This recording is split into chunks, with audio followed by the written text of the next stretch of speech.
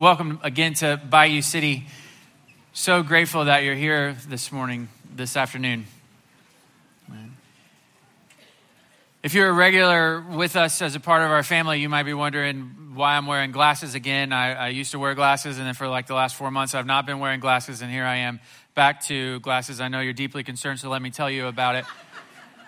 So, this summer, a couple of things happened. I got tired of wearing glasses. If you're a glasses wearer, you know, like for the rest of your life, you have to wear glasses. And that could be a little defeating. And so I wanted to rebel against that. At the same time, I don't have a super strong prescription, so it's possible for me to live without them. At the same time, honestly, I lost a little bit of weight this summer. Felt like I looked great. Didn't want to hide my face behind my big pair of glasses. So kind of all three jammed together, I decided to stop wearing them. A couple of weeks ago, I noticed things were a little bit more blurry than they should be. I hadn't been to an annual eye appointment checkup in years, and so I thought I'm going to go and see what's happening there. So I went to the eye doctor earlier this week, and if you've ever been, they give you the test. Which one's better, number 1, number 2?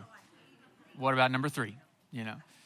The long story short, I need to wear my glasses. I ordered a new pair. I'm wearing the old pair today. But like I said, I don't need my glasses to see. My prescription is not that strong. For me, it takes the things that I'm seeing and just makes it sharper, clearer. And that's what I want to do with our time here together. I'm not going to tell you anything that you don't know here on Christmas Eve. Even if you've not been to church in a long time and you're checking back in with us on Christmas Eve, we're glad you're here. I'm not probably going to tell you anything that you didn't know. My hope and prayer and goal is that the meaning of Christmas and the weight of Christmas and the depth of Christmas would sharpen for us, because there's a lot of things that we'll do in the next 24 hours that could blur the most important things about Christmas. I mean, we have food ahead of us. We have celebration, tradition, presents. I mean, there's a lot that could blur out what Christmas should be about. But today we're going to sharpen our vision, and I think that we'll do that best by focusing on Mary. You know, we take Mary for granted in the Christmas story, but God asked a lot of her. It was a big ask. Right? And, you know, it always looks on paper easier to say yes to God than it really is. Right? It looks easy on paper. It's actually difficult in life. Not too long ago, I was at the Home Depot picking up a few things that I needed, and I got up to the front to check out. And the lady behind the counter there was telling me about a promotion that they were doing. It was like one of those pull away the sticker and you might win a prize kinds of things. And she was listing out the prizes for me. The best one, in my opinion, was you could win $1,000 cash. And so I said something like, I could really use $1,000. And she said, I could really use $1,000 too. And when she said that, it was like lightning inside of me. And I knew, as sure as I'm standing here today, I knew that I should tell her, I'm praying that God will give you $1,000. But like, that's super weird. Like, I came to Home Depot to get a few things. She came to Home Depot to get a paycheck, not to talk about Jesus behind the counter in a few minutes. And so I start talking myself out about that. That's weird. And she doesn't want that. And maybe it wasn't really the Spirit of God inside of me leading me. Maybe it was like Jiminy Cricket inside of me or something. By the time that I finish my argument with myself, she's handing me my bags, and I find myself walking to my car through the parking lot. And I don't know if this has ever happened to you. It's like God puts his giant hands on your shoulders, just starts to press down, you know, and I'm just fighting it. I don't want to go back in. Now I'm out in the parking lot. Then I'm in my car. And then I remember, like, I'm a pastor. You know, is the pastor really going to drive away? So I got out of my car and slammed the door because I'm mad at God for having asked me to do this. And I marched back in, and it's going to be awkward. There's no way around it. It's going to be awkward. Now it's just about how to make it the least awkward possible. So I think, well, I'm going to buy something. That makes sense. But I don't want to buy anything because I already bought everything that I needed, and I don't want to spend any more money. So I find the cheapest thing that Home Depot is selling at that moment, which was a mosquito candle. You know what I'm talking about? One of those citronella deals. And I get back in her line, and the person in front of me is done. And I smile at her real big. I can tell she doesn't remember who I am. So I just lean into it. I was in here 3 minutes ago, and we were talking about the peel away, might win some cash. And I said that $1,000 would be great. And you said that you could really use $1,000. And I just want you to know that I'm going to be praying that God would give you that $1,000. And when that happens in the next couple of weeks, I want you to know that that's from him. He loves you and he notices you. She was still staring at me, and I said, well, see you later. That was the end of that story. All that to say, saying yes to God seems easy on paper. It's harder in real life. You know? So when we read Mary's story, it seems easy. It seems like no big deal that God would come and ask her to do this thing. And she just said yes. But it was a big deal. You know, I'm convinced that Mary, outside of Jesus, is the most influential person in these Christmas stories of ours. Right? Because everyone else's narrative is tied to her yes. Without Mary's yes, there are no shepherds. Without Mary's yes, there are no wise men. Without Mary's yes, there are no heavenly hosts coming around the shepherds in the middle of the night. She is the most influential person outside of Jesus in these Christmas stories, and it was all tied to her yes. The one thing that unites all of us today is that all of us want to live a life that counts for something. Even on our most selfish days, we want to make a mark. We want to make the world a different and better place. And like Mary, that influence that we want is tied to how often we are willing to say yes to God. But saying yes is easier on paper than it is in real life. So I think there are some things that we can learn from Mary's story this Christmas Eve. Luke chapter 1. Verse 26, in the 6th month of Elizabeth's pregnancy, God sent the angel Gabriel to Nazareth, a village in Galilee, to a virgin named Mary. She was engaged to be married to a man named Joseph, a descendant of King David. Gabriel appeared to her and said, "Greetings, favored woman, the Lord is with you." Confused and disturbed, Mary tried to think what the angel could mean. "Don't be afraid, Mary," the angel told her, "for you have found favor with God. You will conceive and give birth to a son, and you will name him Jesus. He will be very great and will be called the Son of the Most High. The Lord God will give him the throne of his ancestor David, and he will reign over Israel forever. His kingdom will never end." And Mary asked the angel, "But how can this happen? I am a virgin." The angel replied, "The Holy Spirit will come upon you, and the power of the Most High will overshadow you. So the baby to be born will be holy, and he will be called the Son of God. What's more, your relative Elizabeth has become pregnant in her old age. People used to say she was barren, but she has conceived a son and is now in her 6th month, for the word of God will never fail." And Mary responded, "I am the Lord's servant. May everything you have said about me come true." Then the angel left her. So how do we say yes to God more like Mary? I think it's found in that last verse, verse 38, when she says simply, "I am the Lord's servant." I am the Lord's servant. Mary didn't just say that for the first time when the angel appeared to her. She had been saying that silently probably every day of her adult life. That was the posture in which she lived. I am the Lord's servant. So I thought we would take that sentence apart today. I am. Whatever you fill in the blank after the two words I am will be the most powerful sentence that you say, will in fact shape your life. I am, fill in the blank. Some people are saying, I am overwhelmed. I'm overwhelmed at work. I'm overwhelmed at home. I'm overwhelmed with my kids. I'm overwhelmed with my expectations. I'm overwhelmed with my parents. If you are saying consistently, I am overwhelmed, most likely you're going to be overwhelmed. If you are saying consistently, I am a Texan. I am a Texan. I am a Texan. I am a Texan. It's great. The thing that people are going to know most about you is that you are a Texan, and that's your identity, and that's what you care about. If you're into politics and you're always saying on Facebook or otherwise, I am a Republican, I am a Republican, I am a Republican, or I am a Democrat, or I am an independent, or whatever it is, that sentence is going to shape your life. Just like the shepherd said, I am going to Bethlehem, and the wise man said, I am going to follow the star, and Herod said, I am the king. There's not going to be any other kings that are born in my kingdom to take my throne from me. Whatever it is that you fill in the blank after you say the words I am is probably going to be the most important thing about you. And what do we see Mary using to fill in the blank? I am the Lord's. I think this is the heartbeat of her response. I am the Lord's. I'm confident that she had Psalm 100 verse 3 memorized. And I think that we see that in her response. It says in verse 3, acknowledge that the Lord is God. He made us, and we are his. We are his people, the sheep of his pasture.